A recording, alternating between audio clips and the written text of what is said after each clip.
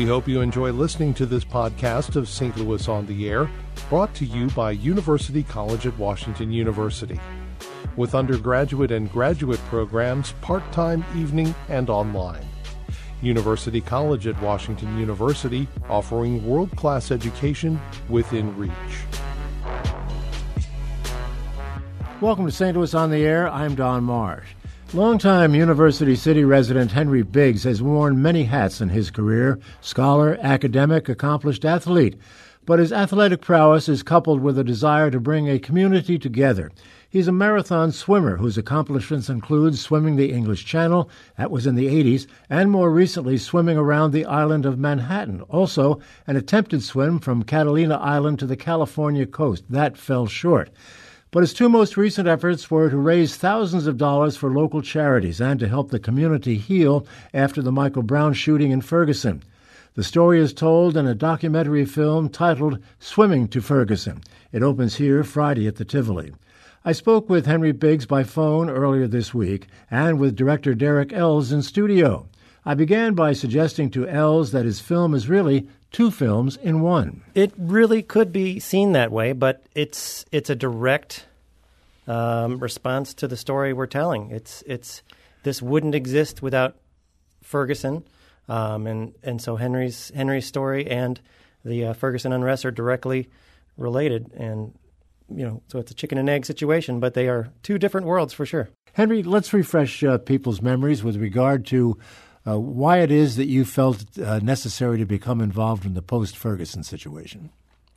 Well, I think as St. Louisans, we all, I think it's important to sort of take ownership. I think you'll hear in the movie some really, I think, extraordinary testimonials and thoughts on the topic.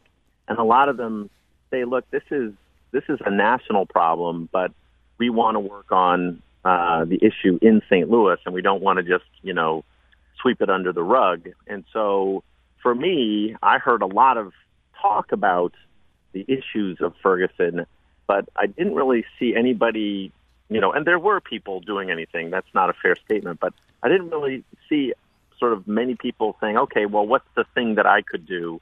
And so I said, well, it might be a neat way for me to say, look, I'm going to swim around Manhattan, and you'll pledge $1 amount per mile, and let's see how much money we can raise. And so it did. It attracted a good amount of attention. We were glad to raise $120,000 for the cause. So yeah, I think as a citizen of St. Louis, it was important to me. But there was more than one cause, wasn't there? Yeah, well, ultimately, there was one core principle, and that was that it be for an endowment of things that would make the Ferguson area better, right? So the CHADS Coalition, which was really for teen depression and suicide in the Ferguson area, Big Brothers, Big Sisters, which is about mentorship, which is a very important part of the solution, and St. Louis Community College, a scholarship that helps support Captain Ron Johnson's scholarship. Those were the three causes. And Derek, Captain Johnson is a part of your film, needless to say. What got you involved in this? Henry and I had worked on some short things together, and he's just a really wonderful spirit. And then it was sort of an off thing. Let's do a little short film on this, and it just literally kept growing and growing from there. And midway through, he said, "You know what? There's this other swim that does completes this triple crown of open water swimming, which is a very rare and grueling thing to accomplish." So that's the Catalina swim that you're talking about. Yes, sir. Yes, sir. Yeah. Why swimming, Henry? I mean, there are any number of things you could do with your background. Why swimming? Maybe, I don't know, maybe it's a certain masochism, the sort of the thing that I find the least pleasant is the one the sort of fear that I want to conquer. I think having made the English Channel, early on, I guess I was 24, and then it was so horrible, I put it away for such a long time, and I thought, I think my running days, frankly, were over, so I think running was kind of out. I could have Forrest Gumped my way across the country, I suppose. I think the documentary shows that is the most unpleasant is that for some reason all of these swims have to be in cold water. And it's one thing to have to swim 20 miles, swim for 10, 15 hours. But honestly, having to swim in cold water is just so unpleasant and train in that water. So, I don't feel like I've given you the best answer to your question. Maybe it is a sort of desire to suffer that next level suffering. And finding a place to train, I mean, that was always an issue for you. You couldn't always be in the exact spot where you're ultimately going to make that swim. That's exactly right. So it was particularly hard when you are, a Missourian, and you're in St. Louis, and you've got to, go and can't really swim in the Mississippi. I guess there are certain spots you can, but you've got to find a place that's close to home, that's cold, and so you're going in the lakes in late March, and so you have to find swimming pools and bodies of water where you can swim for 4 to 6 hours, and there aren't many. And the conditions are so much different than those places where you actually will be swimming. I want to point out one part of the film that people should know about. This is a grueling ordeal that you went through, and that's very, very clear in the film, which is narrated by Joe Buck. And he had something to say during the course of the film as to what the athleticism was like for Henry when you were making those initial swims. So let's hear what Joe Buck had to say about it. I'm in the booth, so I can handle 3 hours, 4 hours, 5 hours, 6 hours, 7 hours. I've seen 7 hours straight in golf sometimes, but let's be honest, that's not really physically taxing. They're walking around and swinging a little club at a little ball.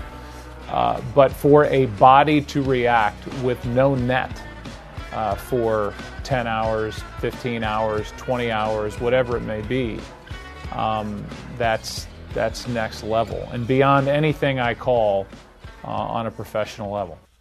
Henry, Joe Buck has seen a lot of athletes in his day, but I think he holds you in very, very high regard for your athletic accomplishments in the water. Yeah, I think I was extremely touched at those statements. I think the part that he speaks to as well, there's the no net part, but there is also that sort of element of danger and that he speaks to at another point where, you really can't know what's going to happen. You could be stung by jellyfish, and that is part of the process. You're going to get stung by jellyfish. You could, they're always terrified of sharks. The currents could go another way. There's just no way to know what's going to happen. And you have a boat next to you, but, it's you against all the elements. So it is a very different athletic proposition than most of the stuff that we see. Derek, what do you make of the athletic side of this whole story? Well, seeing him do 2 of the 3 of these swims, I mean, he gets in the water and you never stop swimming or you never stop treading for hours and hours and hours. And we say in the film, it's the water temperature really is about cold tap water, and it is the real deal. I mean, there's lots of wonderful athletic feats out there, but this is particularly, a lot of we speak to some of the best open water swimmers in the world, and it's really about conquering your own mind. And Henry said this too. So it's really, telling your body, even though this is kind of killing you, please keep doing it. And Henry would be able to elaborate on that. But well, it's got to be difficult in a different kind of way too for someone like yourself. I mean, these events have to be filmed, and you're doing it as was the case with the Catalina swim at night, when not a whole lot of light out there in the Pacific Ocean overnight. What were the complications for you?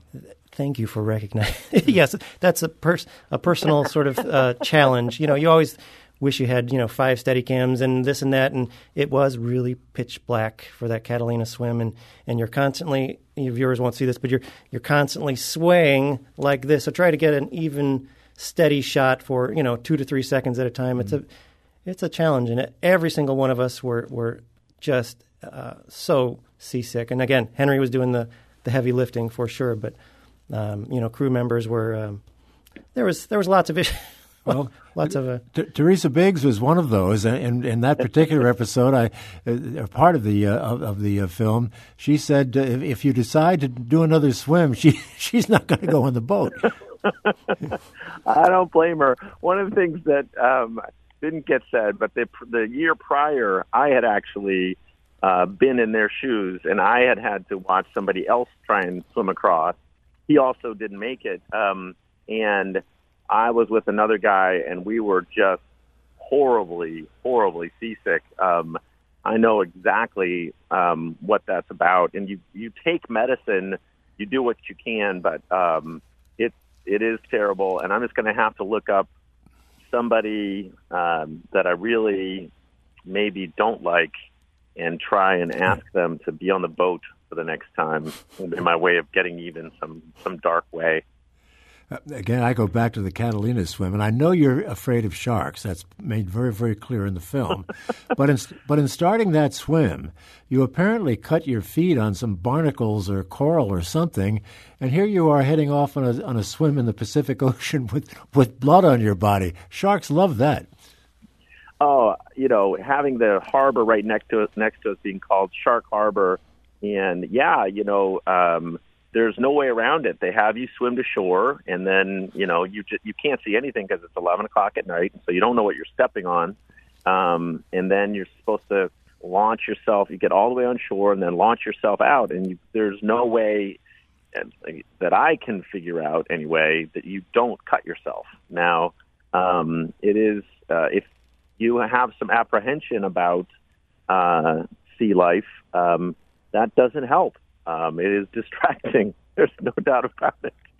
And you just gotta, there's just nothing you can do. So you just have to think about the swim because, if it's going to happen, it's going to happen. Well, let's turn now to the other part of the story, and that is the message, the other message that is paramount, I think, is part of this film. And Derek, let me go to you on this. What do you want folks to take away from this with regard to the not the swimming so much, but the reason for the swimming? Well, I think it is really just about what can any of us do to there's bad things in the world. What can you do to mitigate those? What can you do to step in and not just be an observer of the troubles in society and get moving and try to help. And we try to fairly lay out some of the issues that were brought up by these experts. I think 3 or 4 people on the Ferguson Commission, and tried to be honest and as fair as we could to be respectful to the police side, to be respectful to the African American community side, to try to just let it unfold and let them dictate. We have another clip from one of the people featured in the film. That's Starsky Wilson, who's a co-chair of the Ferguson Commission. And toward the end of your film, he talked about when all of this was said and done and all we had heard from all the people and seen all the swimming, he basically talked about a very important aspect of all of this, and that was commitment. If you put your treasure in a place, your heart will follow, your passions will follow where you place your treasure. My God, I don't know anything that we treasure more than our time. The question is, where are we putting it? If we put our time into a community that's suffering, our passion will follow it. If we put our time into a child that doesn't have a mentor, our heart will be drawn to that child. If we put our time with people who have diverse cultural perspectives and those who are different from us, and guess what? We'll actually come to love them. That's Starsky Wilson, former co-chair of the Ferguson Commission. And Henry Biggs, I would have to think that what he said there is exactly what you've been feeling all these years. Well, yeah, I mean, one of the parts we haven't talked about is, I've been a big brother for, about 30 years. And, you spend time. Jamil, my little brother, lived with us for 2 or 3 times. So he was getting himself set up, and then his son lived with us for about a year, just this last year. And I think the good Reverend is spot on. I want to say one quick thing that I thought was truly amazing about what Derek did for the film and what you see happen. When you start, you see these wildly divergent views, and for those who are on the right, they'll be upset. Those on the left will have people to be upset about. But what was striking is that when we talked about solutions, both sides were remarkably similar and really interested in sort of a mentorship-style solution, whatever the context. So that sort of organically happened, that although there's this great divide that seems hopeless, actually we see a sort of a silver lining. There is this spot that we can go to, this solution that's there that both sides agree on, and that is that hope that you that seems so vanishing, so fleeting, that really is gives a lot of hope for the future. Well, it seems that there's more hope than there is concrete action having taken place following Ferguson. What do you think of progress, or perhaps lack of it, that has taken place, Henry, since August of 2014? Well, that's a great question. I think there could be, as Professor Early mentioned, I think it's sort of remarkable that more progress hasn't happened really in the last, since the Civil Rights Act, and we aren't farther along. But progress is slow. When I talk with people on the Ferguson Commission, I think the part that they're getting right is really setting up institutions that don't allow us to forget, because I think that's probably the most dangerous thing, to try and say, that was something that happened then, that's not a problem now, or, we're no longer going to talk about that. Keep it in play, and slowly but surely, I think progress will be made. But it's not a super sexy soundbite. The progress that you make is done by reaching out, spending time with each other, helping out the next generation. It's not a sort of, we'll build a museum and everything will be well. It's a harder, longer process, but there is a solution, and I think that's the hope to take from that. Well, what you say there brings to mind the fact that they're talking now about hoping to realize some of the objectives that they've been talking about for a long time by 2039. Now that's putting the solution to the problem pretty far down the road. Yeah, the only thing I could say, and I don't have enough of the details here, but I would hope that they would say, we want it to be 2039 because it takes a generation. So we're looking at 30 years, or 20 years. At the same time, if they don't say, and we're going to get this done by 2020 and this done by 2024, that's not going to be at the front of people's minds. So it really has to stay a slow and steady burn. And because if you say, we'd like to get this all done by 2022, I think that's dangerous too, because I think this is a longer process. And so I like that they're thinking long term, but I just hope that they're looking at some shorter term progress along the way. Derek, what did you learn about all of this in making the film and talking to all these people?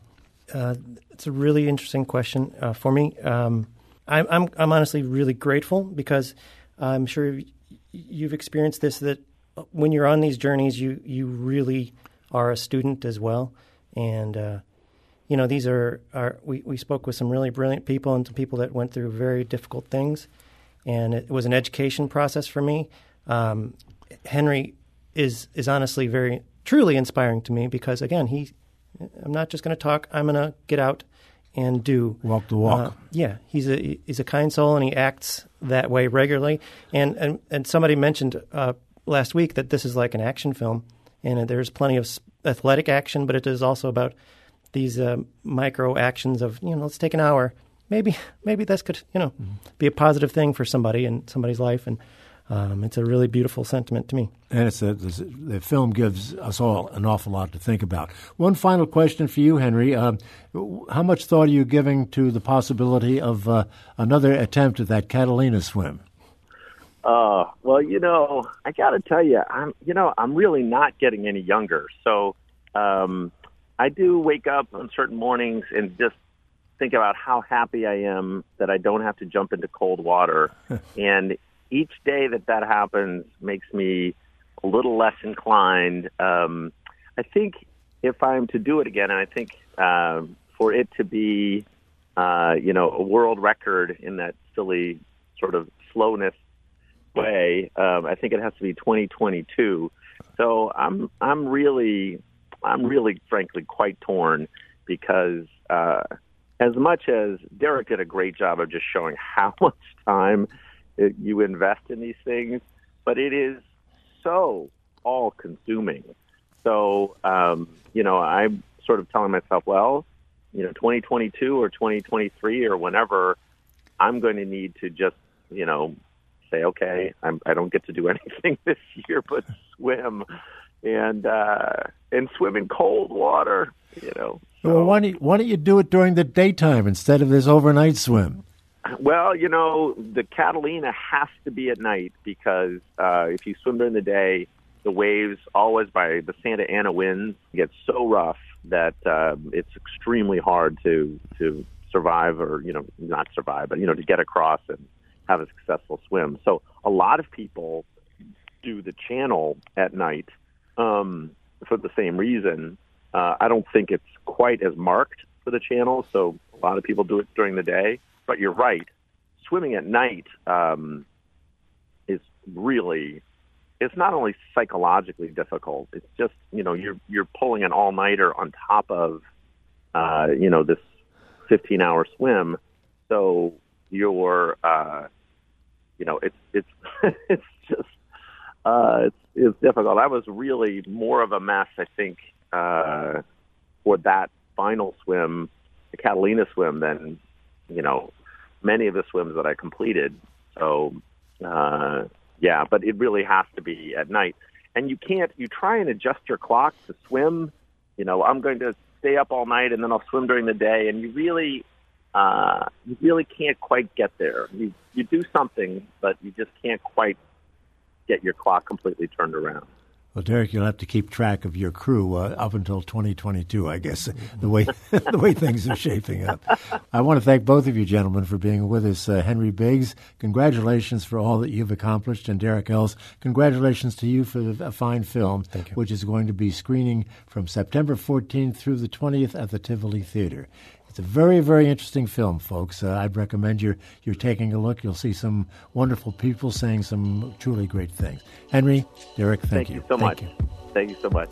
This is St. Louis on the Air on St. Louis Public Radio, 90.7 KWMU.